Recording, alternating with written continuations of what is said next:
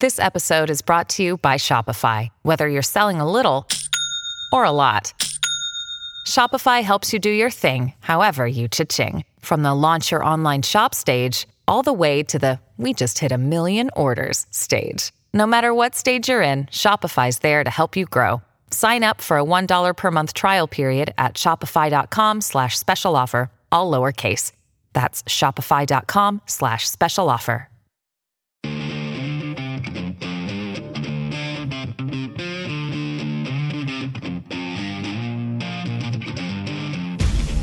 Lock and load.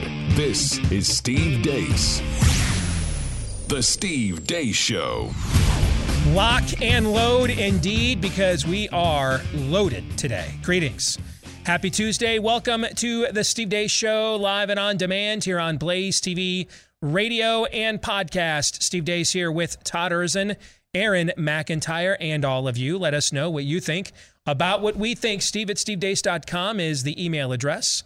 DEACE is how to spell the last name. You can like us on Facebook, MeWe, Gab, and Parler. Look for Steve Deace there. Follow me at Steve Deace Show on Twitter. And if you're looking for clips of the show, rumble.com/Steve Deace Show is where you can go, or just avoid potential censorship downfalls everywhere by subscribing directly to us at blazetv.com/Deace. Again, that's blazetv.com/Deace. Get a discounted subscription today.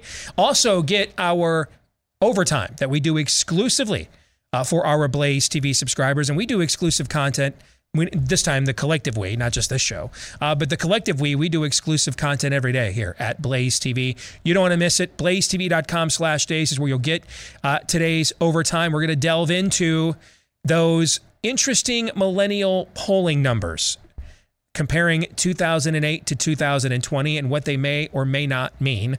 We'll get into that in the overtime today. You'll get to watch it after we record it. Following today's program, it'll be uploaded for you at your convenience, and you'll watch it at blazetv.com/Deace. Or if you're not yet a subscriber, that's where you can go to become one at a discount. Jam-packed, loaded program today. We've got back-to-back guests next hour. One is long overdue. I've said to myself like 7 times in the last year, we got to get that guy on our show. Andrew Bostome is an epidemiologist and researcher at Brown University. If you listen to our colleague Daniel Horowitz's podcast, you have heard him before. If you follow me on Twitter, you've seen me share some of his stuff before. We're going to get into his research on vaccine safety, herd immunity, etc. We're going to get into all of that.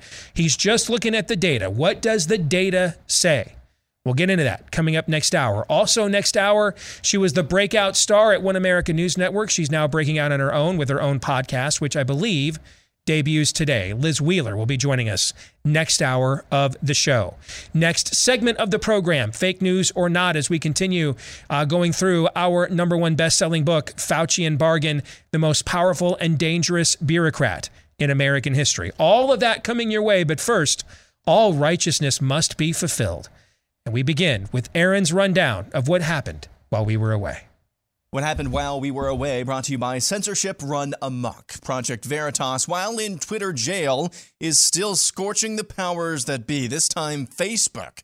Project Veritas got not one, but 2 whistleblowers from inside Facebook, one of whom is a data center engineer, to obtain documents showing the company actively embarked on a campaign to shut down any dissent or discussion about the effectiveness of vaccines. Facebook uses classifiers in their algorithms to determine certain content to be what they call vaccine hesitant, or they call it vaccine hesitancy. And without the user's knowledge, they assign a score to these comments that's called the VH score, vaccine hesitancy score. And based on that score, will demote or leave the comment alone, depending on the content within the comment.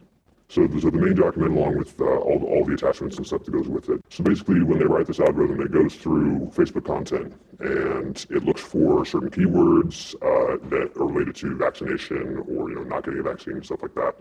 And it gives it a score, and the VH score means vaccine hesitancy, which is defined as being hesitant to get a vaccine, but not just like, well, I don't know. It's even, well, I saw a study that said that someone died that got the vaccine. That's vaccine hesitancy. This is all a beta test. Right. And how big is this beta test? They refer to the test size as 1.5%. I'm not exactly sure which pool that pulls from, but I think it's comments on authoritative health pages. Speaking of big tech, Florida Governor Ron DeSantis has signed a bill into law in the state that would allow Floridians to sue big tech platforms for monetary damages if they've been censored. Here's a question he was asked at a press conference. You're a loyal supporter of former President Donald Trump. Donald Trump is now a resident in Florida, and he was deplatformed. Is this bill for him? The bill is for everyday Floridians, this is what we said, and it will allow any Floridian to be able to provide what they're doing. So, but I do think that's another issue that has been brought to bear. When you deplatform the President of the United States, but you let Ayatollah Khomeini talk about killing Jews, that is wrong. Also in Florida, DeSantis continues to take on critical race theory in schools. It's offensive to the taxpayer that they would be asked to fund critical race theory, that they would be asked to fund teaching kids to hate their country and to hate each other. It's also based on false history. When they try to look back and denigrate the founding fathers, denigrate the American Revolution, doing all these different things that even very liberal historians say is not supported by the facts. And so I think what we need is we need the Constitution back in classrooms. We need to make sure civics is a priority, but it needs to be taught accurately. It needs to be taught in a fact-based way, not an ideological-based way. And if we have to play whack-a-mole all over this state, stopping this critical race theory, we will do it. Michigan Governor Gretchen Whitmer had this to say when confronted regarding the photo leaked over the weekend showing her flouting her own state's COVID restrictions. There's always a pushback, right? In this environment, there's no making everyone happy on any issue. Speaking of Michigan, here's researcher Ian Miller once more with an update. This graph shows daily new cases per 1 million individuals in the state. On April 12th, you'll remember the CDC director said Michigan should, quote, shut things down. Look at that nice steep drop afterwards, but at least the kids are still masked. Former FDA chief and the man known as COVID Kardashian, Dr. Scott Gottlieb, is adding his voice to the growing chorus of those who now believe COVID could have originated out of the Wuhan Institute of Virology. Question for a lot of people is going to be, when are too many coincidences too much? When does it just seem that there's too many things suggesting that this could have come out of a lab? And right now, there's more and more circumstantial evidence, certainly. I don't think we're ever going to get to the bottom of this. Checking in on the New York Times is Maggie Haberman, who says suppression of the lab leak hypothesis last year is actually Trump's fault. It's important to remember that part of the issue when this was first being reported on and discussed back a few months after the pandemic had begun was that then President Trump and Mike Pompeo, the Secretary of State, both suggested they had seen evidence that this was formed in a lab, and they also suggested it was not released on purpose, but they refused to release the evidence showing what it was. In other news, this guy... What is this? It's John Cena! You've got to be kidding me! John Cena just told Triple H it's go time! ...is apologizing to China for calling Taiwan a country. 你好，中国，这是叫西纳。我必须说，现在 In case you're wondering, no, you didn't have a stroke. He's apologizing to the Chinese government in Chinese. 所以在一个采访 Learning Chinese today. Today's phrase is, we say jump, you say how high. 我们说跳，你说多高? Checking in on Joe Biden. But there's, there to be, beginning this effort for 2021 is, I think we've learned a few lessons from last year as well. There's help as And finally, this from the Babylon Bee. Instead of traditional warfare, Chinese military will now be trained to shout wrong pronouns at American troops. And that's what happened while we were away. Aaron's Montage brought to you by realestateagentsitrust.com. Trying to sell or buy a home in any economic environment can be challenging and stressful, but especially when it comes to these, wait for it, unprecedented times. Ding. Thank you. We've checked that box again for today. That's why you want to make sure you have an agent who comes in and takes charge of the situation while also remembering, though, who is ultimately in charge. That would be you. Where would such an agent be found? And how about we even throw in a verified track record of success? That's always good to have before you hire somebody, right? Proof that they proof of concept. Can they actually do what they say? Where would you find such a real estate agent? Do they exist? In fact, they do, and there are multitudes of them. Just about anywhere you want to escape to or move away or to or from, we can help you at realestateagentsitrust.com. The name just kind of says it all. Realestateagentsitrust.com. And really this started as a grassroots effort. Agents in our own audience who were like, hey, we can help. You know, we're tired of hearing everybody's sob stories too, especially because we know what we're doing. So connect us with people with like-minded values, and it just kind of mushroomed and grew from there. Realestateagentsitrust.com. All right, to the montage we go. Anybody shocked at Facebook censoring or targeting vaccine hesitancy? Anybody, yes or no? Anybody with an IQ above 6 surprised to hear this? Any sentient being in any of the 9 realms?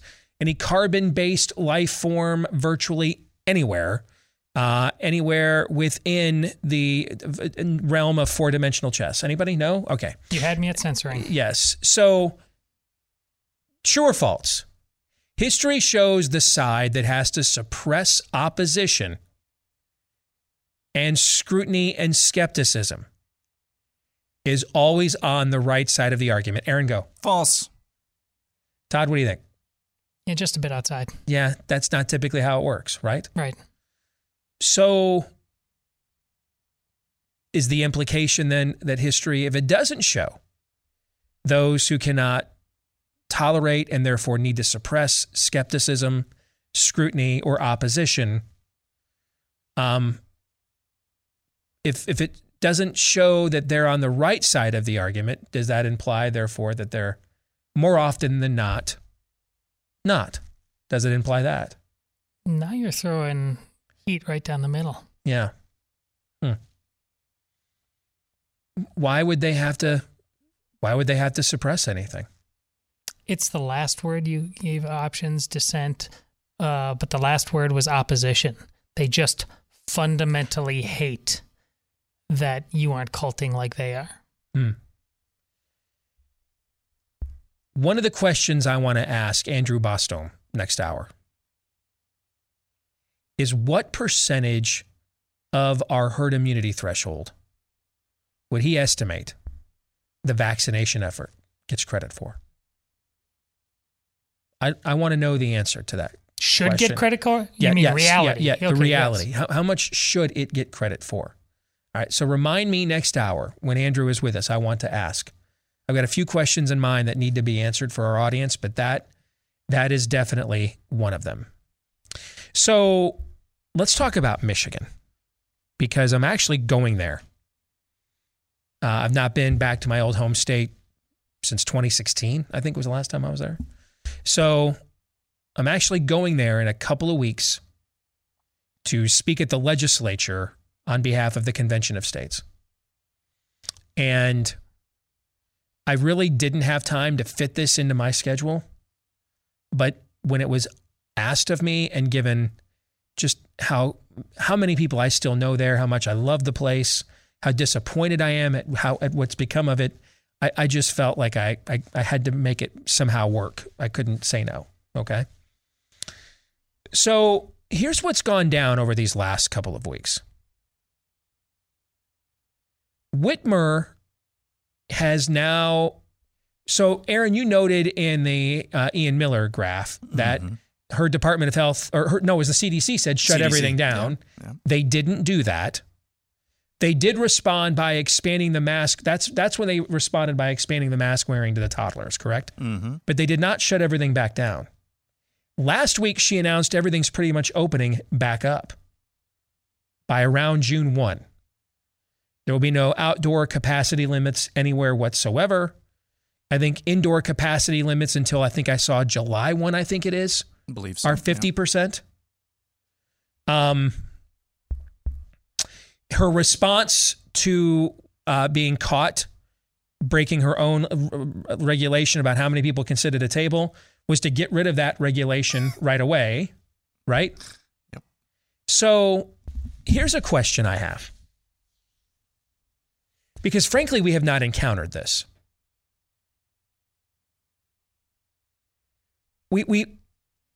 so we used to encounter this all the time. And so I used to kind of know what to do with it, but we have not encountered this in this current era. Like we were having, I know what is said in the overtime is said in the overtime, but it's so pertinent to this conversation. I want to bring something that came up yesterday in the overtime for subscribers into the Gen Pop here, because I think it'll set the stage for what I'm thinking here in this Whitmer conversation. One of the points our colleague Rob Eno made yesterday on the panel is that Democrats never figured out that Trump really did want to make these deals. Like if Pelosi and Schumer had said nice things about him and offered an amnesty deal, he would have taken it. In fact, he offered them, remember, he offered them a massive amnesty deal. He actually offered them a bigger amnesty deal than they were originally demanding. Do you remember this? Of course. Mm-hmm. And it shut the government down when they said no. They said, nope, it's got to be a blanket total amnesty. And Trump's like, well, dude, I can't even get away with from my base that I can shoot someone on Fifth Avenue, but if I do an all blanket amnesty, they'll shoot me. I can't even do that. Even you found the one thing even I don't believe I can get away with my own base. So Trump said, I can't do that. Shut the government down, right? Yes. Remember that whole thing? What was that? 2019, I think is when that all occurred. 2018.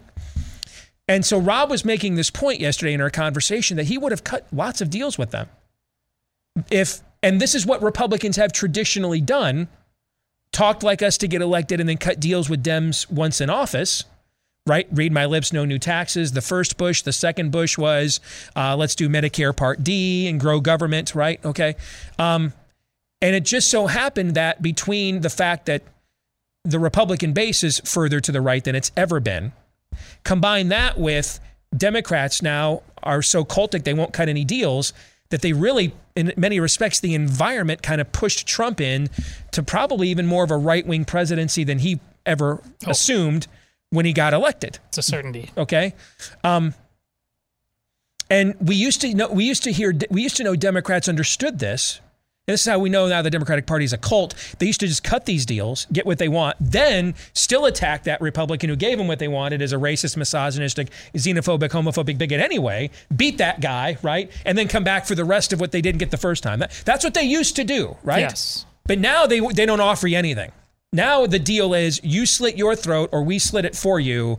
Now the deal is das Vindanya instead of e pluribus unum. Now the deal is hammers and sickles everywhere instead of stars and bars. That's the deal, right? Like I said, they hate that you won't cult like they do. Yes. Yeah. So that's how you know, as it collectively, the Democratic Party, the whole Marjorie Taylor Greene thing, not my congresswoman. I don't care. I don't get into the soap opera. I don't care. Okay. But someone's responding from the right about why are we, McConnell, everybody coming out wanting to censor Marjorie Taylor Greene, who censored Rashida Tlaib and Ilhan Omar for Jews blow up hospitals and shoot babies, right? No Democrats come forward. See, that's a guy and that's an angle that you're playing from a 2003, 1995 playbook, right? And which is where they want to go back to. Yes, desperately. the Democratic Party, there's no amount of self-awareness that you can demonstrate. They don't care. They don't care. There's an old saying that never attribute to malice that which can be explained by stupidity, right? Right. Okay, well, let's look at the last year. Now, I don't have the largest Twitter following in the country I don't even have one of the largest in our own media. But I have a large enough following, for example, a White House reporter at the Washington Post who's been a guest in my home in the past. Hit like on something because he's met my son when he was a little boy.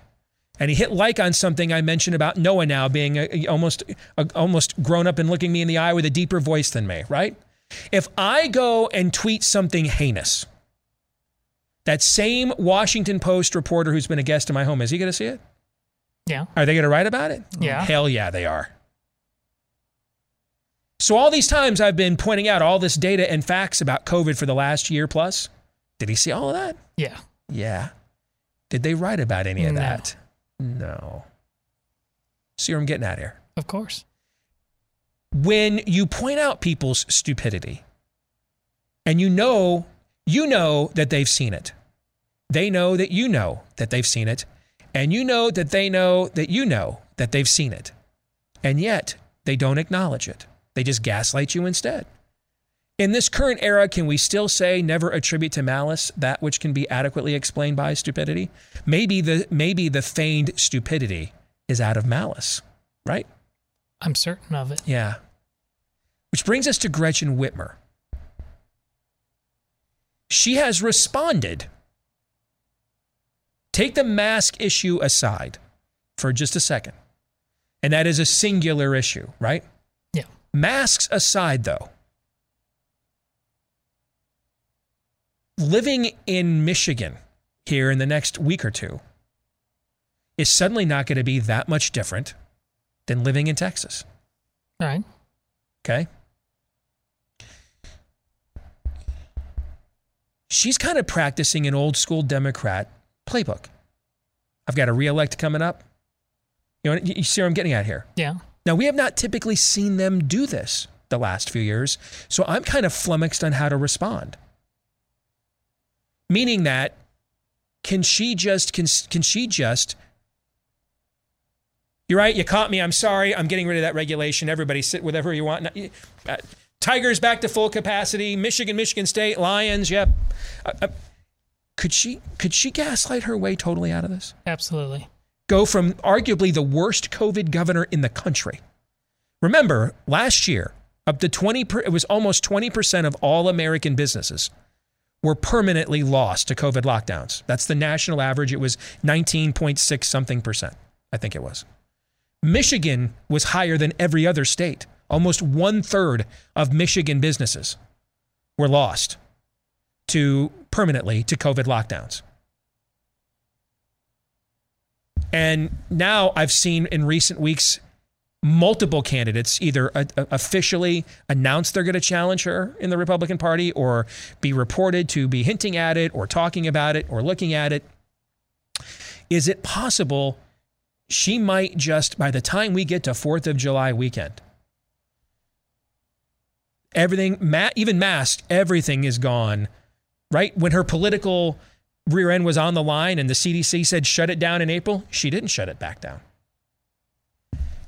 She's kind of practicing a playbook we haven't seen Democrats use in recent years because they've just gotten away with just, it's Marxism or nothing.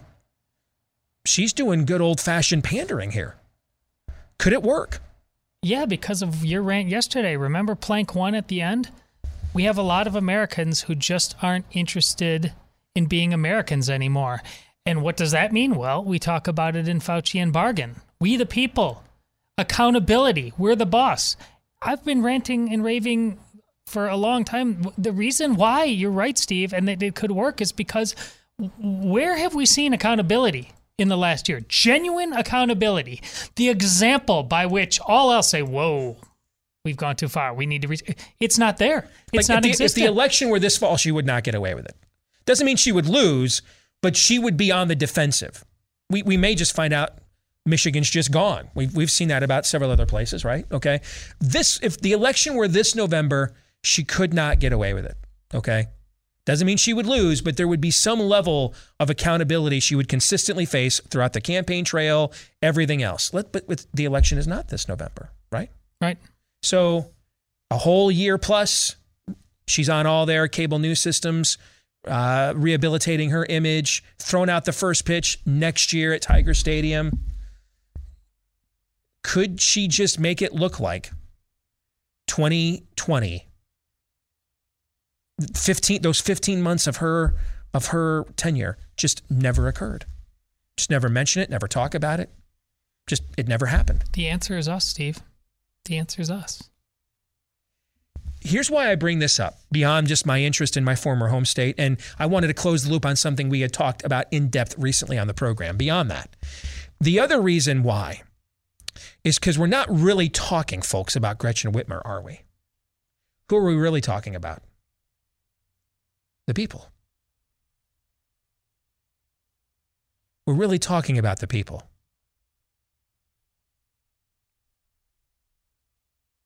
What does it say if a state in just what is it now? It would be 6 years. If a state in 6 years goes from voting for Donald Trump for president in 2016 to just telling Gretchen Whitmer after losing 1/3 of its businesses, having arguably the most ridiculous lockdown not called California in the country, and that same exact state just turns around and just says, let's let bygones be bygones. It's all good now. What's that say? This is not a state of insignificance. It's one of the most important, pivotal swing states in the union, right? So what does it say about, what conclusions can we draw about, on a civilization level, about where things are at if that's the case? Death of the West. Just playing out the clock, but it's a rout. I don't know what to tell you. There's no variable there that you can just wish upon a star on. Right. There just isn't. This isn't Reagan overcoming an 82 recession to win re-election in 84, because he inherited one. Okay? He inherited the worst recorded recession in modern American history. We had to create a statistic called the Misery Index, all right, to justify or quantify the combination of inflation and unemployment that was going on at the end of the Carter era. So, I mean, he inherited a wreck. He inherited a mess. All right, Whitmer is coming off of, pre-COVID, this was the greatest expansion of the American economy since the dot-com boom. So this is no baggage on her, and she imposed this on her people. She imposed these restrictions longer than most other governors did. She also had a nursing home problem in Michigan as well with the elderly. She did all of this. Her hands are on this directly. Like, we've got Colonel Mustard in the parlor with the candlestick on 4K, right? Can't be denied. But like a year from now, if she's thrown at the first pitch at Tiger Stadium, whatever, it's all good. It's cool. Just let it slide. Steve, we love the movie The 300. Mm-hmm. We are now the Persians without the military might. You know how that movie is painted in stark. We actually have like subhuman crab people. It's meant to be an optic that you can't forget. Like, this is the de-evolution. Mm-hmm. That's who we are, but we can't. Against China, Aaron's montage was perfect. China's right. They're just going to yell pronouns at us and hurt our feelings and make us cry and go home. There's also the aspect, if this is not who we are on election night, when that is, for the gubernatorial race in Michigan, we just have to wait on the results from Detroit as well. So there's that. Well, that's a nice thing to have in your back pocket. Yeah. Allegedly.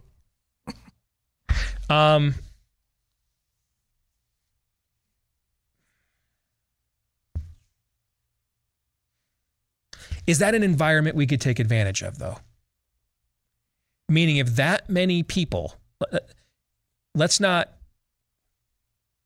if we have to, we have to. But if we don't have to, let's not crush the soul of our audience in the year of The Answer Is Us, if we don't have to, okay?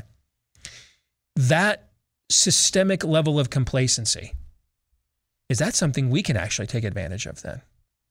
Meaning that if that many people are complacent, then it really doesn't take that much of a mobilized minority to just wreak havoc around here. If that many people are just, living out Space Oddity, ground control to Major Tom. I mean, then the amount of people that are actually engaged that can really wreak havoc in the process, it doesn't really require a mass mobilization of a multitude of us, just a convicted conglomerate of us. Well, I'll paraphrase you paraphrasing somebody else. It's not a matter of can we take advantage of it. We must take advantage of it. The outcomes are for God. I'm getting emails now from my former home state saying, the scenario you're laying out, I can just see it right now. I mean, she's suddenly deliverer when she was the imprisoner. She's getting credit for letting people out of the prison that she put us in. We'll come back with more in a moment.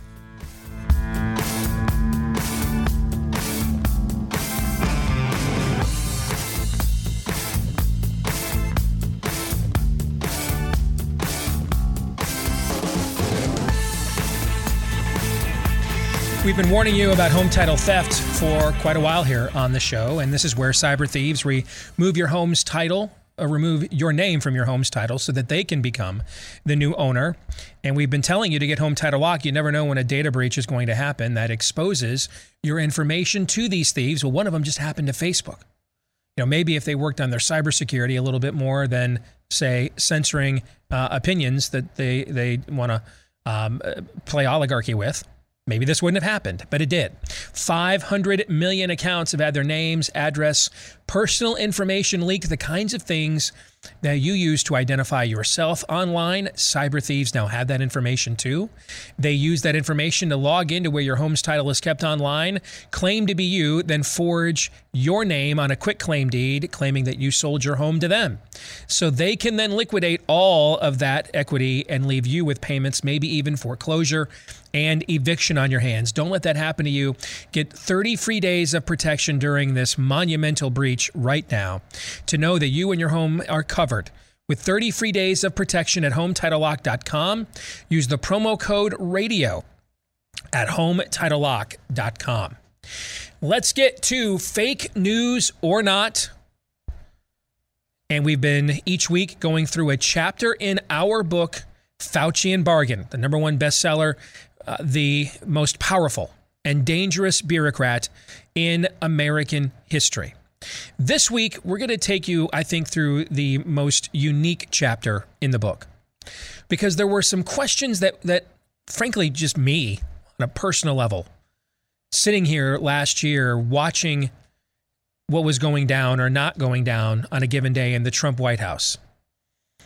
The amount of they were co-opted by Anthony Fauci, and at first willingly.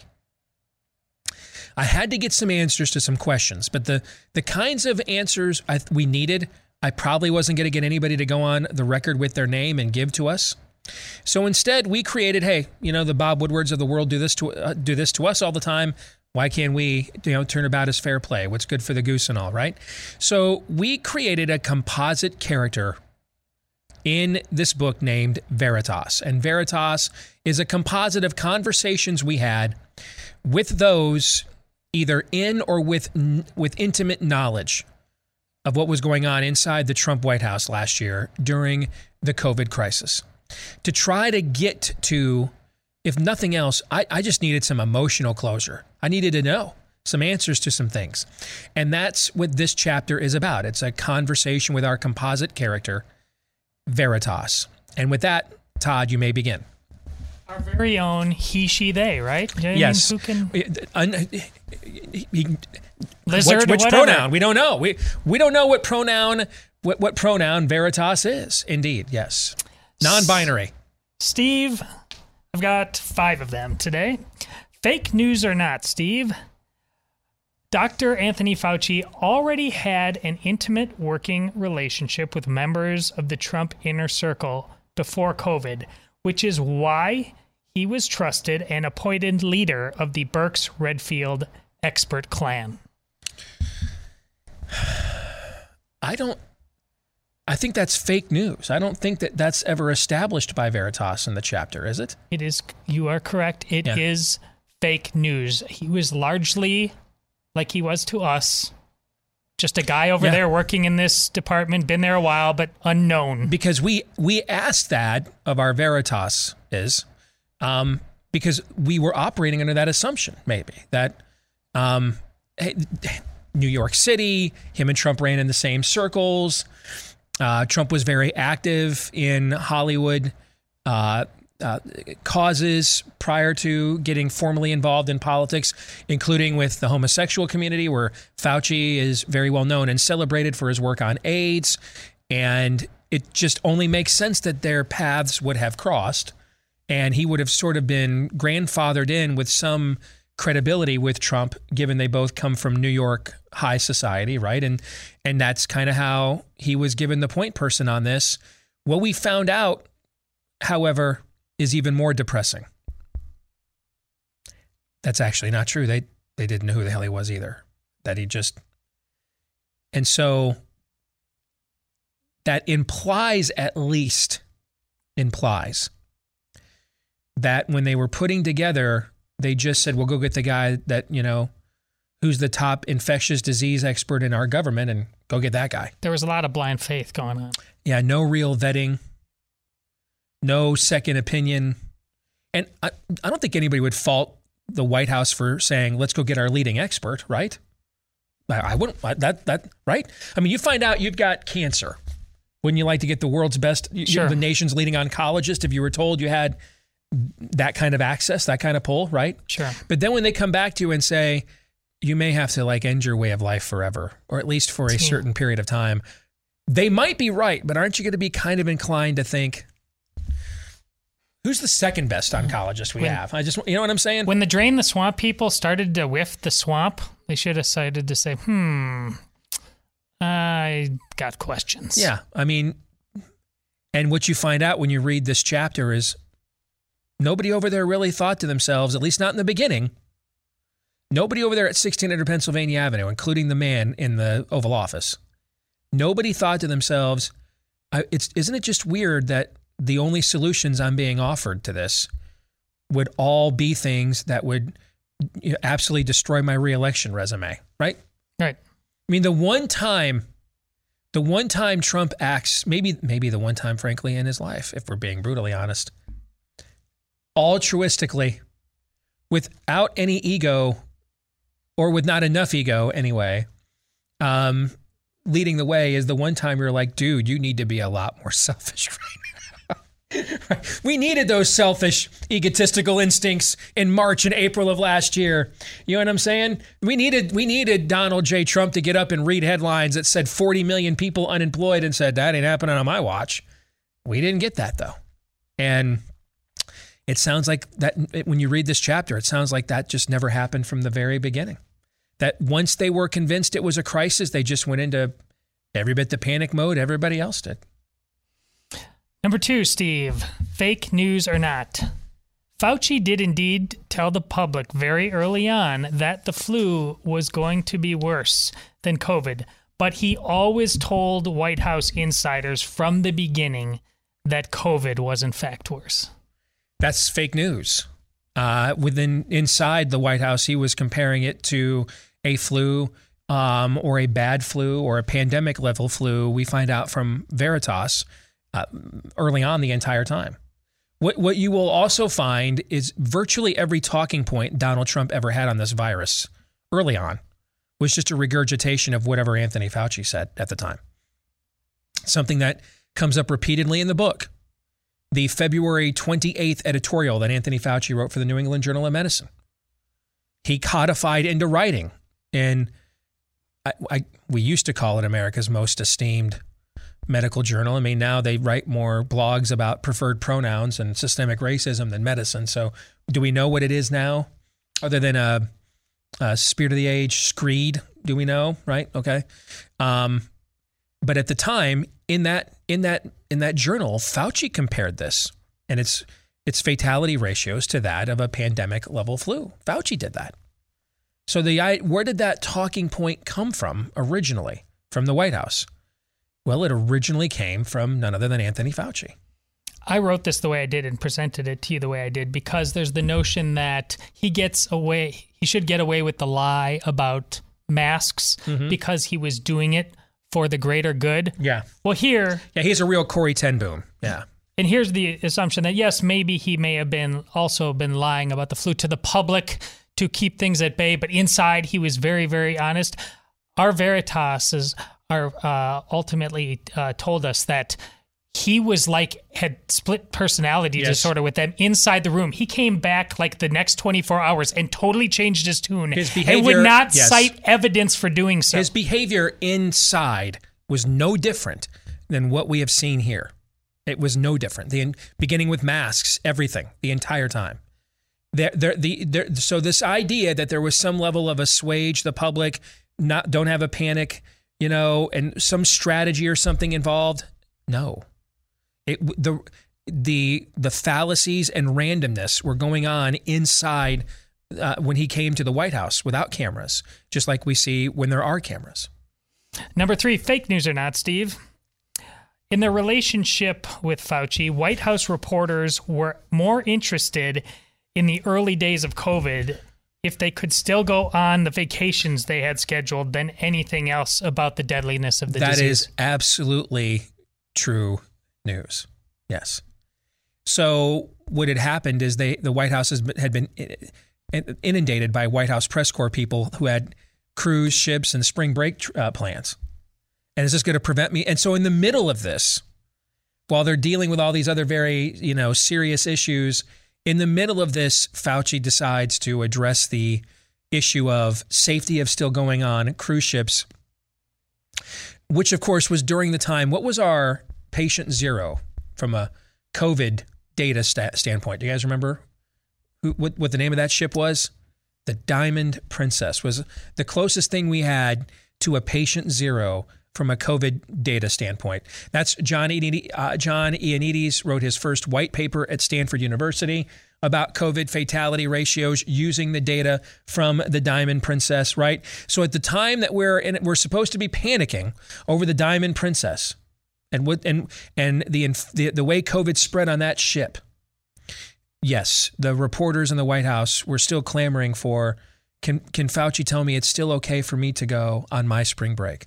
While then also clamoring that Trump must shut the country down or he hates old people. Yes. That's also probably Fauci threw down on the insistence that, yes, you could still have your orgies. Remember that? Yes. Yeah. That you could go on Tinder. Right? Yes. Yeah. Or Grindr. Who knows nowadays? I don't know.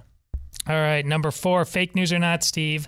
Fauci was even more insistent with White House insiders that masks were useless than he was with the general public before changing his mind. Now, that's true news. It wasn't a supply issue. It was an efficacy issue. Yeah. Inside the White House, he was telling them, why was he telling them that? Because literally every study on planet Earth since the Spanish flu 100 years ago, every study until about the end of May, 1st of June last year, when the narrative shifted, every study ever had shown masks don't work against respiratory viruses because they're airborne contagions. And he was communicating that within the White House. So later he tried to gaslight us and say the reason he said that on 60 Minutes is he was concerned we'd run out of the PPE, we'd run out of the masks. But inside the White House, he was actually making efficacy arguments that the efficacy of the masks, they don't work. All right, and lastly, Steve, and I think there's enough for you to deal with and unpack to take us home. Fake news or not, fame is like a drug to Fauci, and the press obliged by making COVID the Malaysian flight with its coverage. That's a direct quote from our Composite Veritas character in the chapter, as I recall. Yes. And I still don't believe that's the origin of this. I don't. I do believe, though, it clearly fed into some of this, right? You know, it's your classic Behind the Music VH1 special from back in the day. You know, I mean, originally, Guns N' Roses didn't get into this necessarily to make sure that, that was actually Van Halen. Van Halen didn't get into this to make sure all the blue M&Ms were out of the bowl backstage to satisfy David Lee Roth. They got into this because they liked chicks and music, right? Okay. But then eventually the fame gets to you, and you've had too many chicks, and the allure of that is gone. You've got more money than you know what to do with. So now the fame goes to your head, and now you are canceling concerts because they didn't take the blue M&Ms out of the bowl backstage, right? So I do think it made it worse, the level of fame and acclaim, and I think that it incentivized him to not come clean and to continue up with the facade of duplicity longer because your ego is getting stroked while that's occurring. But I don't believe it is the origin of this. I don't. I think it made it worse, but I don't believe it's the origin of this. I believe the origin of this is the origin of this, that the origin of his duplicity is tied directly to the origin of the virus. And I have said that in numerous interviews I have done when I've been asked about this. You know, we talk about this sudden about face. What changed? Right? And on March 11th, he gave an entirely different portrait to Congress than he gave the country for the weeks leading up to this. What changed? He never cited anything, but that sent the country into a year-plus lockdown. What information was out there? I believe that is directly tied to the origin of that's my theory. It's just, or more hypothesis. That's why we didn't include it in the book. We wanted to make it as airtight with data as we possibly could, but I've had several hosts ask me, well, what do you think it was? Gun to my head, if we put the Wonder Woman lasso of truth around Anthony Fauci, I think it is the uncertainty of the true origins of the virus. That's what I think has really led into this for the last year and a half. And thus we have now come to the halfway point of the book. If you are struggling with chronic pain, I'm not talking about the kind that comes from inflammation, but the kind that lingers, nags, sticks around, like back, knee, neck, shoulder, other joints. For me, the left hip flexor, chances are the underlying cause is really inflammation. That's what causes chronic pain in many cases, and if it's not treated, it can cause permanent damage. Topical rubs and those sorts of things help alleviate temporarily symptoms, but they don't go after the inflammation that's causing your pain, which is why you want to go after it with Omega XL. Backed by 35 years of clinical research, it attacks the inflammation that is the cause of that chronic pain, stiffness, achiness that you're struggling with. And right now, they're offering you buy one bottle and get a second one for free. Buy one, get a second one for free right now when you visit OmegaXL.com/Steve. Same product I use every day. OmegaXL.com/Steve, or give them a call at 800-844-4888. Just reacting to that conversation that just took place, for a while you can forgive the fog of war. Or the fog of whatever that was. I don't want to call it war. But then you wonder if people inside the White House like your composite, how early it was that they kind of had their wake-up moment. Because the bullets are flying, they've got their own jobs to do.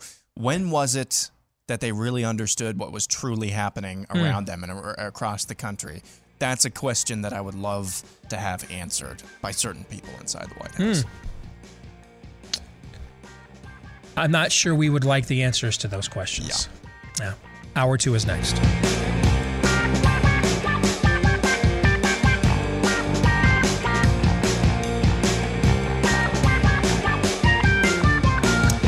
And we're back with Hour 2, live and on demand here on Blaze TV, radio, and podcast. Steve Deace here with Todd Erzin, Aaron McIntyre. All of you, let us know what you think about what we think via the stevedeace.com inbox. You can email it, steve@stevedeace.com. That's DEACE, or like us on MeWe, Gab, Parler, Facebook. Follow us on Twitter at Steve Deace Show. Look for clips of the show at rumble.com/Steve Deace Show as well. This portion of the show brought to you by our friends over at Freedom Project Academy. If you were forced to keep your kids home this past year and learn virtually, and then you had a chance to learn for yourself some of the rot gut they were being taught, and you thought, you know what, I'm not sure I want to subject them to that again. Our friends at Freedom Project Academy have the answer, because they have perfected live online learning for more than a decade. They're built on Judeo-Christian values. They offer a classical curriculum. What's that mean? It means that your kids will be taught the way the generations that founded and built the country were taught. Mastery of subject matter, critical thinking, as opposed to, say, indoctrination and propaganda. And I can personally attest to this. Our son Noah did Freedom Project Academy for 3 years. I know the people that helped to found and run the school now, so I would highly, highly recommend you just get some free information from them right now. If you're not sure if this is for you, it doesn't cost you anything to get a free information packet. When you go to freedomforschool.com, again, there's a reason the average high school graduate enters college reading at a 7th grade level, because they like dumbing them down. Reading or freedomforschool.com, again, is the website. Again, that's freedomforschool.com. This is a conversation that's probably long overdue. There's been about a half dozen times in the last year plus I've said to myself, I need to have Todd get this guy on, and then it always slips my mind. And then finally, over the weekend, I just remembered it again, and I texted you, I think it was like 6 a.m. or something, and I said, hey, before I forget this time again, we've got to get Andrew Bostom on the show. researcher, epidemiologist. Brown University has done some phenomenal work over the last year. Plus, used a lot of his own research to help me with some of mine as well. He joins us now here today on the program. And Andrew, it's a pleasure to have you with us. Long overdue, brother. How are you? Good. Thanks for having me on, Steve. We're going to dive deep into the COVID and vaccine data, but before we do, I want to go back to, well, you first wrote this book in 2008, The Legacy of Islamic Anti-Semitism. It was republished in 2020. We obviously just went through another round of Hamas or Iran versus Israel and the Iron Dome and missiles and counter missiles and charges and counter charges. As you watched all of this play out, and now we had roving mobs of Israeli citizens who are sympathetic with Palestinians committing acts of violence similar to what we've seen with BLM and Antifa here in our own country. As you watched this transpire over the last couple of weeks, given the amount of work and research you've done on this topic as well, just share some of your thoughts. Well, I mean, I just think it's a manifestation of a phenomenon that, coincidentally, I had referred to right before the pandemic broke as the book was about to be released. And then, of course, the publicity had to be canceled. I had referred to what was going on at the time as a pandemic of Muslim anti-Semitism. And that was based really on polling data throughout the world that gave an indication of these attitudes. And the problem, Steve, and the reason I think it's been so intractable is because it's coming, we don't like to talk about, no one likes to talk about this. I don't like to talk about it. It's unfortunately coming from mainstream institutional Islam. It's not a marginal phenomenon, and certainly in terms of the doctrine. Obviously, it's up to Muslims how they'll interpret the doctrine, but the doctrine of really, both Quranic Jew hatred and Jew hatred from the traditions of Islam is being inculcated from mainstream Islamic institutions, the most prominent ones, particularly the Al-Azhar University. And so, for example, just recently, the current Grand Imam of Al-Azhar University, Ahmed Al-Tayeb, all he could talk about was the horrible outbreak of Zionist terrorism, as if there was no context and no jihad which precipitated it. And this is a man who's on record saying in 2013 that this Quranic verse, which is, I think, a central verse in terms of Quranic anti-Semitism, it's in the 5th surah chapter, the 82nd verse, which is kind of a psychological projection verse. It's that the Jews harbor the greatest enmity towards Islam, and therefore they have to be hated and debased, etc. He cited that in a very casual interview in 2013 as being the central tenet upon which Islam hinges its assessment of Jews and how they've plagued Islam from the advent of Islam till now. And the fact that he could say this so matter-of-factly, there's nothing wrong with it theologically in terms of Islam, but that there's no pushback on this, Steve. Nowhere. No one. I mean, the one person who has ever called him out was Geert Wilders from the Netherlands, but no clerical figures in the United States, Jewish or Christian or Muslim, no political figures, and and he's made repeated statements along these lines. And his predecessor was even worse. His predecessor, who died in 2010, the former Grand Imam of Al-Azhar University, Mohammed Syed Tantawi, he wrote a tract called "The Jews and the Quran and the Traditions," which is a 700-page horrific treatise just glorifying the most vehement anti-Semitism in both the Quran and the traditions, as also defining the permanent relationship between Muslims and Jews. And you can find Shiite institutions, mainstream institutions in Iran, not the Khomeinyists, not the Khameneists, that teach exactly the same theology. And I just don't hear anyone calling this out. And in fact, what Islam really needs is something akin to the Nostra Aetate Vatican II process, which was a mea culpa based process to discuss and truly reform some of the theology from Christianity that was anti-Semitic, that at least the Vatican acknowledged was. And I just don't see. I think we're light years away from that. Coming from Islam. And it's got to come from outside Islam. It's got to come from non-Muslims. And I don't hear non-Muslims talking about it. Folks, if you want to see with your own eyes and hear with your own ears, do some of your own research, like Andrew does as a professional researcher. But if you want to itemize with your own eyes and ears what the phenomena he just talked about, if you have a Twitter account, you need to follow an account called MEMRI, MEMRI. It's how it's spelled, MEM. M as in Mary, EMRI. And all MEMRI does is just post clips, unedited, of what is said over the airwaves in the Islamic world. And if you just see this like casual conversation, like their versions of cable news shows, talk shows, debates, their version of afternoon, let's bring on the local celebrity, discuss, what's going on in their careers and their lives. Their versions of these shows. Go watch these clips for yourself and just see how casual the references that Andrew is citing for you just comes across in their everyday vernacular. MEMRI is the account, MEMRI.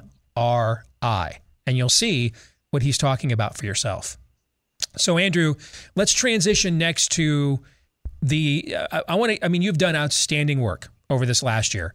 Following your work has helped me understand some of my own research that I was doing and what some of these things did and did not mean. So I'm overdue in thanking you personally for that. I want to get our audience up to date. I mean, you had to mine your own data on universities and COVID hospitalizations last year. You essentially had to do that yourself. You had to go look for that in real time. There were no studies or reports. You had to go mine that data yourself to put that together for people like us, right? So let's start with the vaccines. Okay. There's a notion out there. What I find funny about the vaccine efficacy debate is when people like us pointed out, despite the splashy headlines, when you look at the IFR for COVID by about this time last year and onward, it really doesn't justify this level of government tyranny. But we were told that we were terribly insensitive to look at it holistically like that. That we had to just go with, you don't care that there's 200,000 dead people, 300,000 dead people, which is a massive number, but in a nation of 340 million people is frankly not statistically relevant when we're talking about all the other socioeconomic damage being done here, right? It's funny, they want to do this now. They want to flip the script on us when it comes to the vaccine efficacy, right? So we're supposed to ignore the mounting incident reports at the VAERS website and instead look at the fact that, 0.0017 or something is the percent of people vaccinated who will die or suffer a serious incident. We're supposed to ignore that. And now they do want us to look at the holistic picture. So what is it, Andrew? What given the risk assessment of COVID compared to the risk assessment of the vaccines, what's your latest research show? Well, in using the VAERS data, and it's very limited data, but for example, you can be a parent of someone that you feel has had an adverse event secondary to vaccination, and basically write in a report. And there is a certain screening process, I believe, but it could be accepted. At the other end of the spectrum, many of the reports that I read are very detailed, sort of clinical descriptions with laboratory data, et cetera. Again, Steve, it's always an association.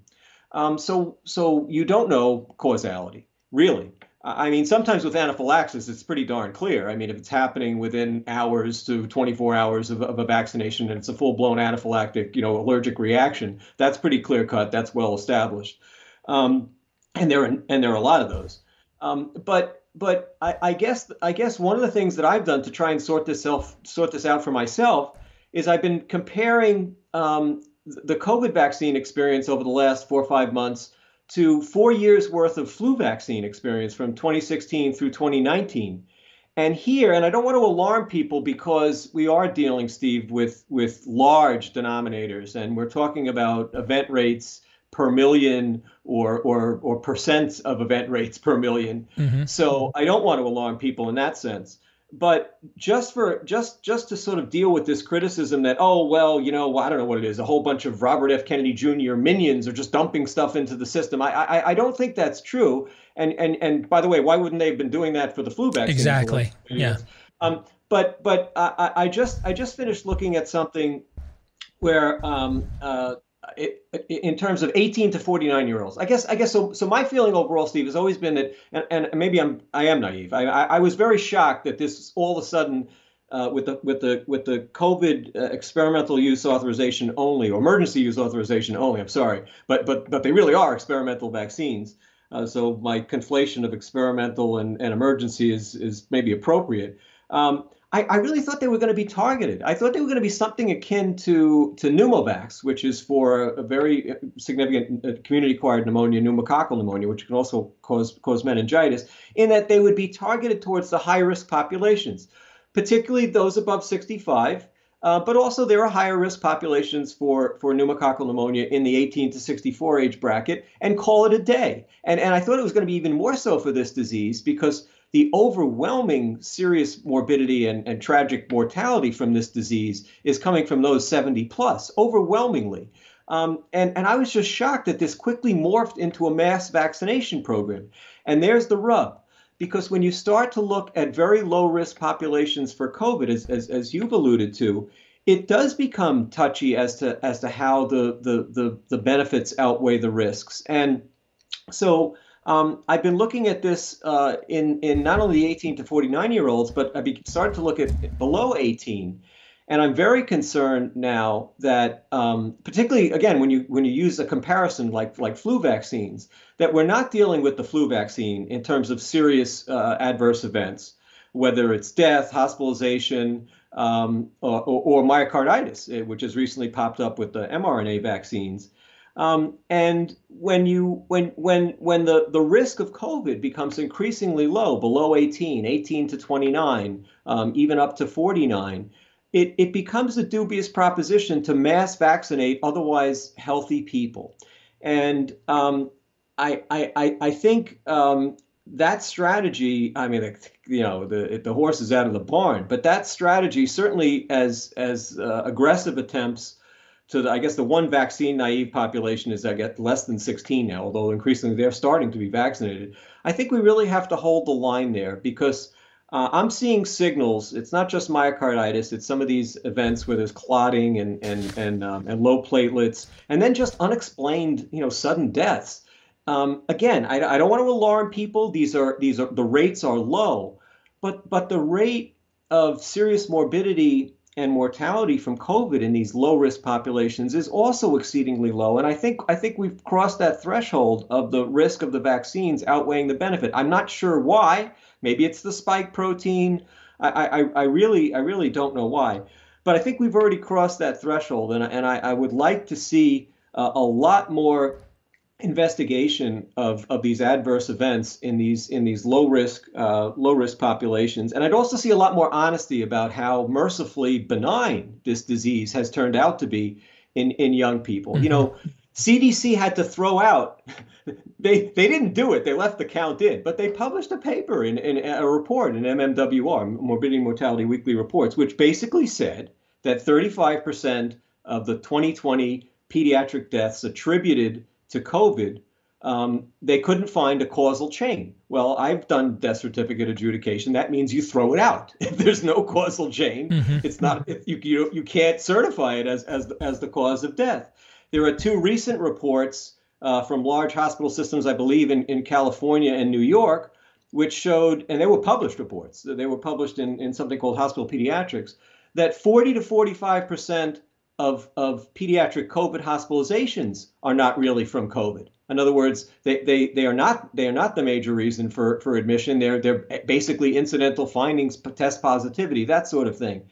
And the other piece of evidence that I think is very important for people to just sort of get their heads around and get some perspective is that using CDC's own data and even accepting the inflated death count without correcting that 35%, you can look in the last 10, 12 years and see flu deaths and not just pandemic flu like 2010, 29 to 2010, where the rate was about at least 4 or 5-fold the number of COVID deaths we've experienced so far. But you can see multiple years of seasonal flu where the death rate is 2 or 2 to 3 times what we're seeing for COVID. So I'm just very, very concerned about what rapidly morphed into a mass vaccination strategy without adequate follow-up. And one last thing, Steve, is that I looked at Martin Kulldorff, who's a wonderful epidemiologist from Harvard, from Harvard, and he and you and I would probably not agree on anything politically. He's basically a socialist, but he's been very good. He's been very good on these issues, and he's actually a specialist in the epidemiology of vaccines. And he was a co-author on a paper that came out the end of last year, the very beginning of this year, which basically looked at the time to formal licensure of new vaccines, vaccines for new diseases, new vaccines, and it's about almost 2 years. And so if the murmuring that I'm hearing now that you could forget about the EUAs, there could be formal approval of 1 or 2 of these vaccines before the end of the summer, that would be an extraordinarily rapid turnaround and granting of formal licensure with nowhere near adequate follow-up, particularly if you're going to start vaccinating young people, young, healthy people. Two things I want you to quantify for us in what you just said to kind of bring this home. Sure. You pointed out on your Twitter feed this morning, 412 colleges now are going to require vaccinations for students for admission in the fall. Teacher unions are already making it all the students, we're not coming back. They're trying to put down the marker until the students are vaccinated, right? Last year, we almost did not have a college football season because 2 of the major 5 conferences in college football had their epidemiologists express concern about myocarditis, which is, a heart inflammation. They expressed concerns with myocarditis associated with COVID-19. One of the other major conferences went and got the leading expert on it at Mayo Clinic, who testified to all of their university presidents that he didn't see any data that this was any different of a risk than any other viral outbreak that myocarditis could be a secondary affliction from. Okay. What I hear you saying, though, is we're seeing myocarditis amongst youngsters who are vaccinated. So let's do the math. Let's connect some dots here. Andrew, it's quite likely they're going to make every college football player take a vaccine to play in the fall, right? Okay. How many could every high school football player at every public school in certain states be told they have to get vaccinated to play, right? Along these kinds of lines. Do you see where I'm going here? Yes. With what you're talking about, with what we're seeing already at the nascent stages of youth vaccination with myocarditis, when they start holding the gun to the parents' heads that you can't play college football or high school football this fall, or any other sport for that matter, but those are the biggies, obviously, without getting the jab, would you be concerned then as an epidemiological researcher, based on the trend lines you're currently seeing, if we did a mass vaccination of every high school and college athlete in the fall, what does the current nascent trend line of myocarditis tell you could be we could see with that? I hate to hedge, Steve, really, but the only thing I can tell you right now is that the signal is way louder because, other vaccines have been associated rarely with myocarditis. And the big comparison I've been working with is flu. And given, very low overall event rates, again, what we're seeing with COVID, which I find unacceptable, particularly if you have a basis for comparison, it can't all be over-reporting, is 85 times the risk of what we see typically with flu vaccines. And again, so the relative risk is large. The absolute risk is still down. I think it was something like 1.7 per million. I just calculated. But there's a backlog. There's a delay, I would say, in terms of getting information into the VAERS system, and then of course, there's always it's just an association. It's not cause. Yeah. But all I can tell you is just looking at the raw data, there's something wrong. I don't like it, and also it begs the question. There's a long association between flu infection, not flu vaccine, but flu infection and myocarditis, a very well-established one, and it would pop up tragically, occasionally in athletes or in young people. And it didn't cause us to shut things down and to discriminate against people and force them to get flu vaccines or whatever. I mean, we just dealt with it like mature, rational people, understanding that these are rare events, but they're tragic, rare events that do occur. And so the whole milieu is just so disturbing to me. So now. let's have a broader conversation about risk assessment. Clearly, the country has hit some form of herd immunity threshold, right? Marty Makary at Johns Hopkins has been writing about this in the Wall Street Journal for months, and now you look at the trend lines in the last few weeks. Our hospitalizations collectively, I believe, are now at the lowest level in the history of the pandemic. We've seen a massive, our excess mortality in the country has returned to pre-pandemic levels. And now you're looking at the daily cases have dropped anywhere from 75 to 85%, depending on, who catalogs it and how you want to do the math. All right. And mortality, Steve. I mean, right. In other words, the real measures. I also, one of my pet peeves when I went back and read the original descriptions of herd immunity. Remember, this was described in the 1920s before there were these sort of modern mass vaccination campaigns. And the criterion was that you break the back of the epidemic. Mm-hmm. In other words, and you stop mass death and mass serious morbidity. And then you pat yourself on the back, because that's really what the goal should always have been. Particularly with COVID, when we saw what it was, primarily a disease of a targeted population, particularly the elderly. This was not smallpox. You didn't need a disease eradication. This isn't, or this isn't polio, where your 11-year-old son is playing in the fields yesterday and tomorrow he's paralyzed, or Spanish flu, where your 25-year-old husband is working the fields and then the next day he's bedridden and never wakes up, right? Okay. Exactly. So what percentage of this herd immunity threshold would you estimate our mass vaccination program is responsible for? Because, see, I think that gets into the risk assessment as well.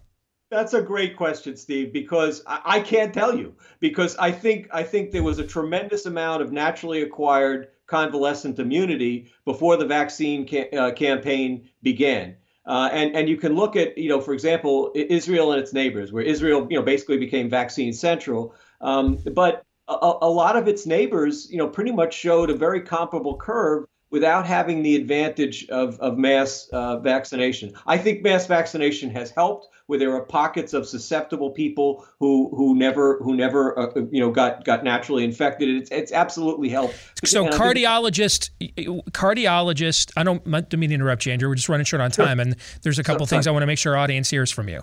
Cardiologist Peter McCullough at Baylor. I mean, he's been in the media. Colleague of yours, yes.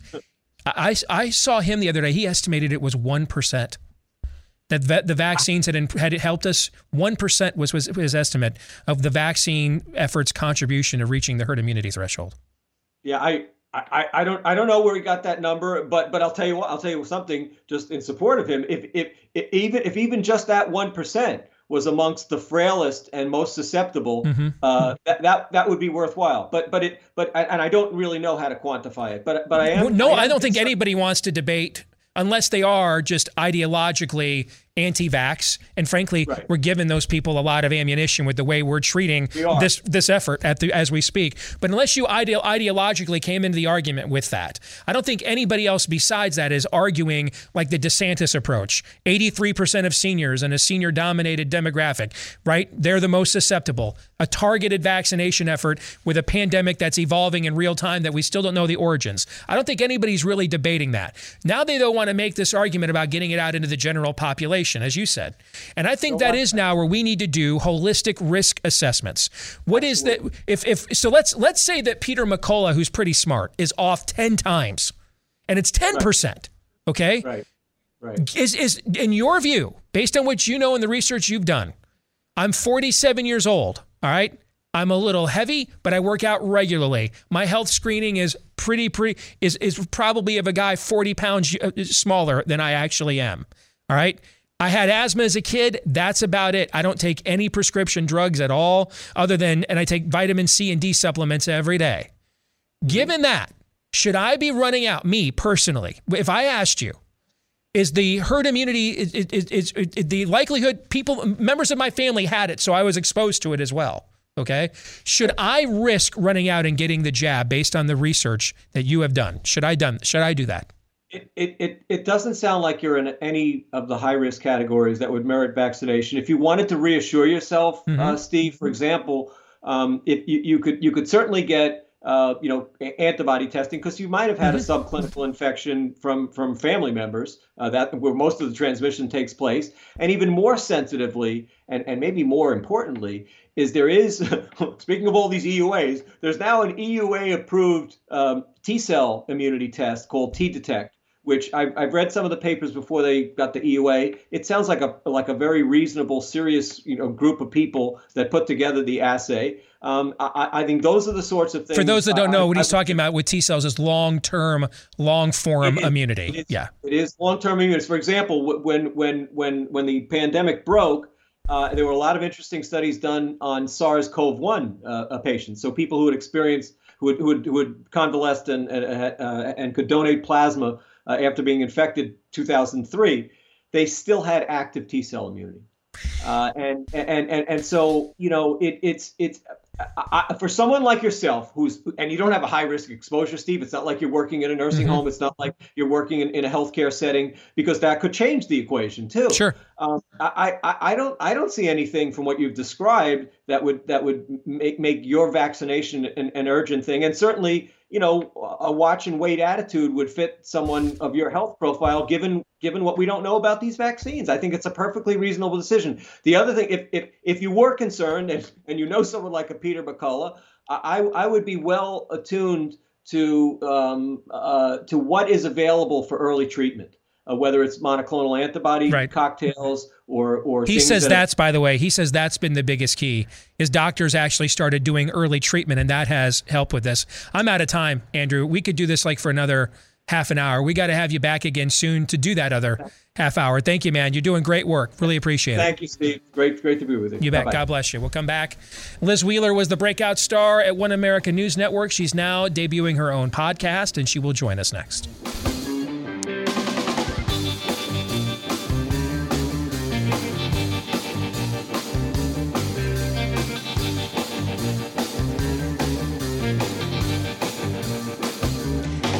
She was the breakout star at One America News Network, and she is now broken out on her own. In fact, her new podcast debuts today. Liz Wheeler is here with us on Blaze TV. Liz, it's good to have you with us. Welcome to the program. How are you? Hi, Steve. Thanks so much for having me. I'm great. This is the first time you've been with us. I've seen a lot of your work in the past. Just kind of give our audience a little Liz Wheeler. Who are you? Where do you, what are you into? Where'd you come from? Likes, dislikes, etc. Okay, so my full biography, basically. My full biography. So I hosted a top-rated cable news show on One America News for the last 5 years until last fall. And then I left that network because I'm really proud of what I did there. I had the time of my life building that show, but I knew it was time for bigger and better things. And I'd been working on this new show. This new show has been in the works for over a year because it's slightly different than anything else that's out there. The Liz Wheeler Show, we're going to play offense. Some would say for the first time, right? We're going to play offense instead of doing what conservatives tend to do, which is playing defense. The name conservative sort of insinuates that we are trying to conserve something. So we stand our guard around the things that are important to us, but we don't necessarily go out and challenge liberals ideologically when they try to take over our institutions, right? Mm-hmm. Whether it's the public school system that we surrendered starting way back in the 1960s, whether it's marriage, whether it's the family, whether it's different aspects of our government. These things are part of the Democrats' long game, which if we had been strategic as conservatives, we would have seen coming and we could have prevented by playing offense, right? So what we're going to do on my show now is we are going to play offense. We're going to identify these threats to our culture, and we're going to make a difference. We're going to stop Democrats from doing what they're doing, and we are going to restore and reclaim the institutions that have made the United States great. For example, on today's episode, we talk about Dr. Fauci and how, while at the NIH, he gave a grant to Dr. Peter Daszak, who subcontracted to China's Dr. Shi, who in her lab in the Wuhan Institute of Virology conducted these dangerous gain-of-function experiments that could have led to COVID-19, COVID-19 could have been a lab leak. We talk about this in the episode today, and we talk about not just exposing this, but what people can do to stop their tax money from funding things like this, right? So we're hoping that my show is different, that we're able to inspire people to get involved and feel like they're making a difference, not just once every 4 years when you cast your ballot for the president, but every day all year long. So, I mean, that's music to my ears, what you just said. I mean, that's a siren song for me, because one of my great frustrations is we've kind of had this model where we get entertained with our favorite alternative media figures in between elections. And then during the election, we just go and vote Republican and then just assume these guys and gals are just handling everything for us. And we go back to our lives. And then we are shocked to see that either nothing's changed or it just continues to get worse and worse. And our theme for our audience this year was The Answer Is Us, that we need to get more directly involved. We got to be more aggressive and less passive in the passive-aggressive complex. And I get it. We're all busy, right? And they're always on the other side going to be more convicted. We have more kids than them. We have more businesses than them. We have more churches than them. We have other things in our lives we esteem higher than politics. And when this is essentially the way you work out your own salvation in fear and trembling on the left, there's going to be a commitment level issue there where they're always going to have a certain level of obsessiveness more than we do. But I bet that we are in a season right now that we got to emulate a little of that obsessiveness, because the one thing I think that we saw this last year, Liz, with COVID, is that COVID is a harvest. The amount of Americans that were willing to that had been indoctrinated to the point that they were willing to bow the knee and just close up their churches, close up their businesses, and month after month, week after week, have no second opinion, no data, and just dutifully go along with it, or just put on a mask, put on 2, put on 3, and it doesn't matter that they just don't work. I think that we are learning here that we just can't get by on the whole silent majority playbook from the 80s and 90s any longer. Right. I agree with you. I'm not even sure I fully agree with the idea of a silent majority, because if we are the majority and we are silent, then shame on us, right? Mm-hmm. We should be speaking out. What I'm hoping that we are is maybe a bare minority, and that we bring other people onto our side and then inspire them to get involved. Because the thing is, Steve, I think a lot of times conservatives try to fight these fights in the political arena, right? We see politicians introducing legislation that we don't like, or enacting mandates that we think are unconstitutional, and we fight it at that level. And there's nothing wrong with that. That's fine. But it is true, the old adage, politics are downstream of culture, and conservatives have been unwilling to really fight for the culture for decades now. I mean, you can't see WAP reigning supreme at the top of the music charts and realize and think that conservatives haven't lost the culture wars. I mean, we obviously have. And to our credit, it's because we're comfortable saying, okay, we don't want to be part of that pop culture. We don't want to be part of that degradation. We're going to just step aside here and sort of create our alternative over here. And that's fine. Maybe that's what I would do for my family too, if the only alternative was to be part of this terrible cultural degradation that we see. But by doing that, we've acquiesced all of pop culture. We've acquiesced everything. We've acquiesced public opinion. We've acquiesced how people think about these different institutions, whether it is traditional marriage, whether it is the family being the best anti-poverty program ever in the history of the world, whether it is our music and our movies and our books and the way we relate to each other and our school systems from kindergarten all the way through, university education. We have maybe created an alternative, but at the cost of pop culture and our culture in general. And if politics are downstream of culture, then we have to fight for that culture. We can't let the left have it, or we shouldn't be surprised when they win in politics too.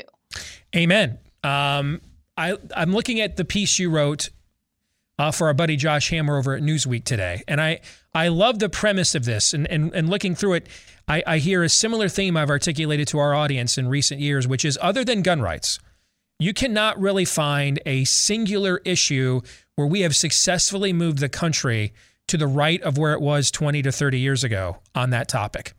And now, of course, with the NRA in disarray, with infighting and everything else, who knows if we're going to even hold our ground on the Second Amendment now, given all the ground we've gained on there since the Brady Bill in the mid-'90s.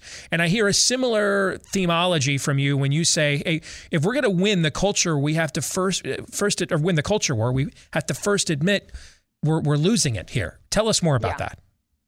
Yeah, and I think there's one other area that conservatives have been really effective, because I don't mean to be pessimistic here. I don't mean to finger point and blame it at conservatives either. What I mean is we just need a moment of accountability. We need to be a little clear-eyed for a moment about our own failures and what we need to do to move forward. And I think the area that we have done really well is public opinion on abortion, right? If you look at what people think of abortion, starting from the moment of conception all the way through birth, over 80% of people in our country, whether you're pro-life or identify as pro-choice, whether you're Republican or conservative, Democrat or liberal, 80% of people think third trimester abortion should be illegal.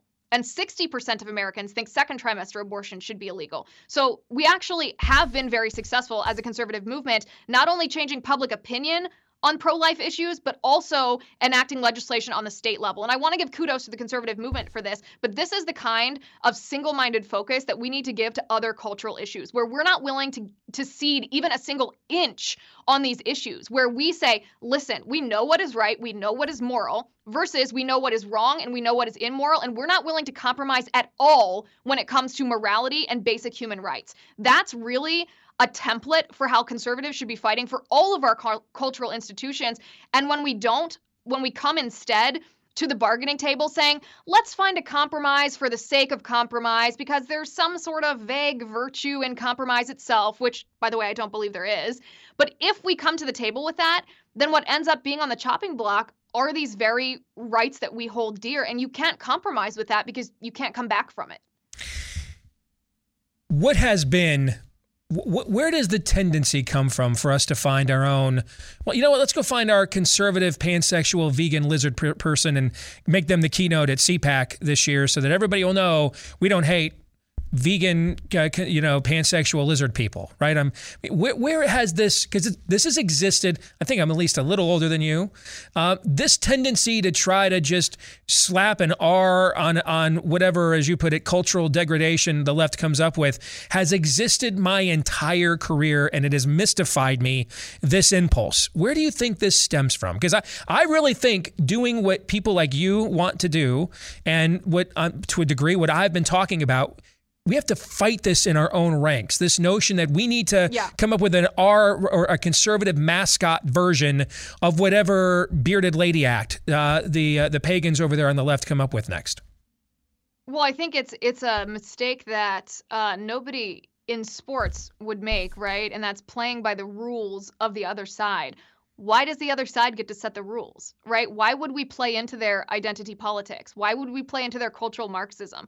That's the thing about conservatives. We're generally nice people, right? So we want to listen to the opposite side, and we want to say, okay, let's talk about this. Let's see if we can be tolerant of your views. And that's fine if you want to act that way out of kindness as an individual. But when you're fighting this fight for the soul of our country, you can't just accept the premise just because someone else presents it as the premise. You can't just accept a binary option because someone else pretends it's a binary option. No, you have to say, wait a second, we're not going to play your identity politics because what you're doing is identity politics. And there are not very many conservatives, Steve, who actually will stop in the middle of an argument and detail or articulate what the other side is doing rhetorically, what strategies they're using. It's something that I try to do often when I'm in one of these arguments and someone says, well, Republicans are X, Y, and Z. And I say, well, wait a second. So what you're doing right now is you're using an ad hominem to try to delegitimize a particular policy decision because you don't want to argue the facts on the policy. So let's erase that. We're not going to have that argument, and we're going to go back to the facts of the policy and have that discussion.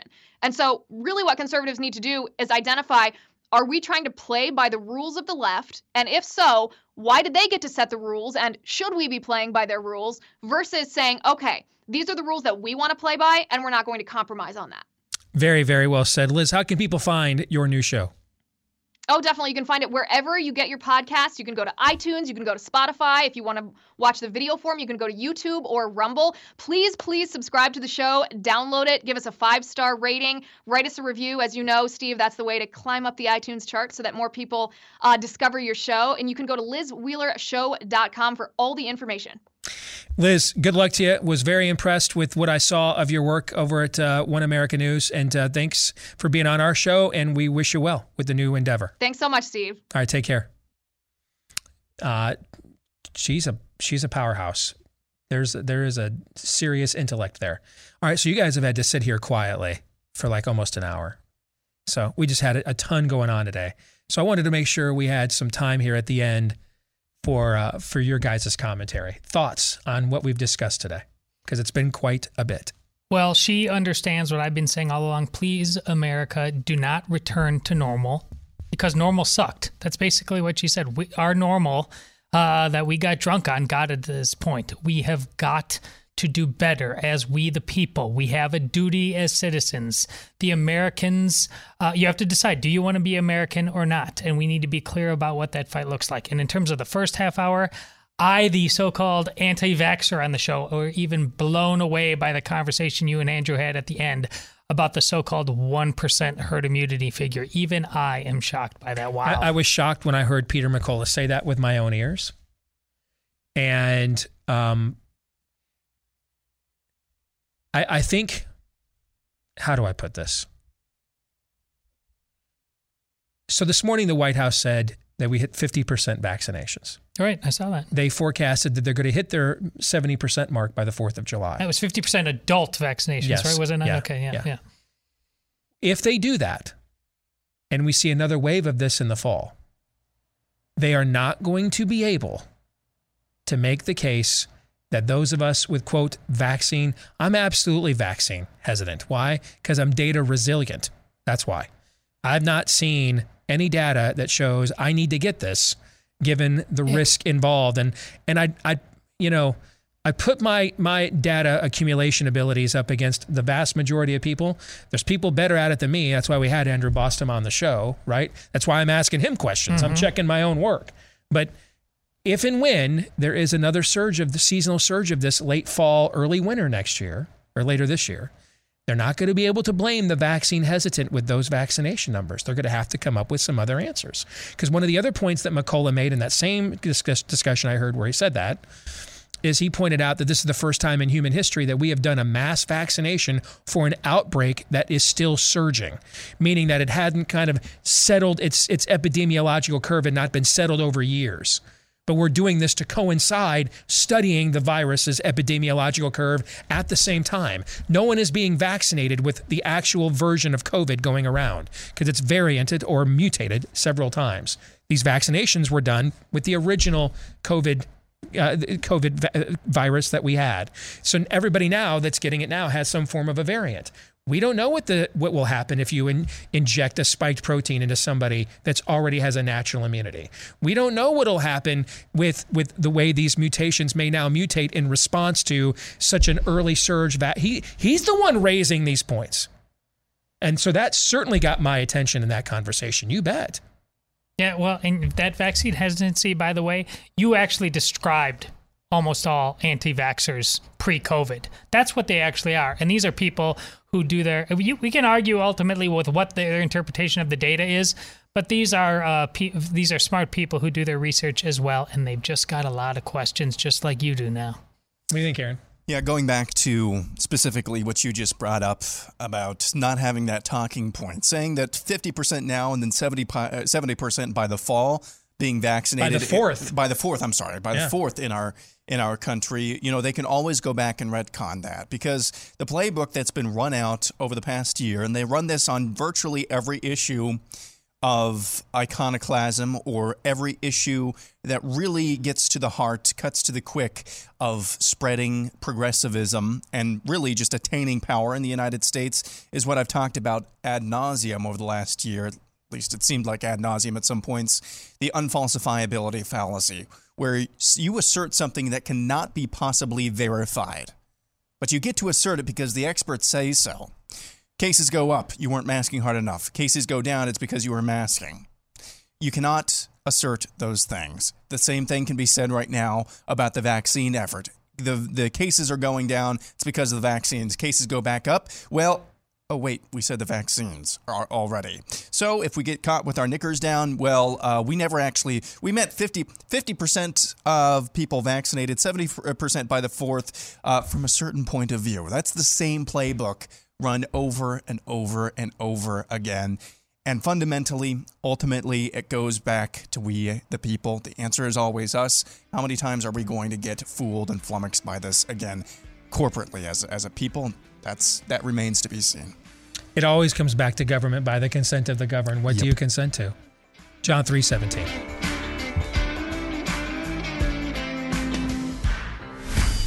This is Steve Deace on the Blaze Radio Network.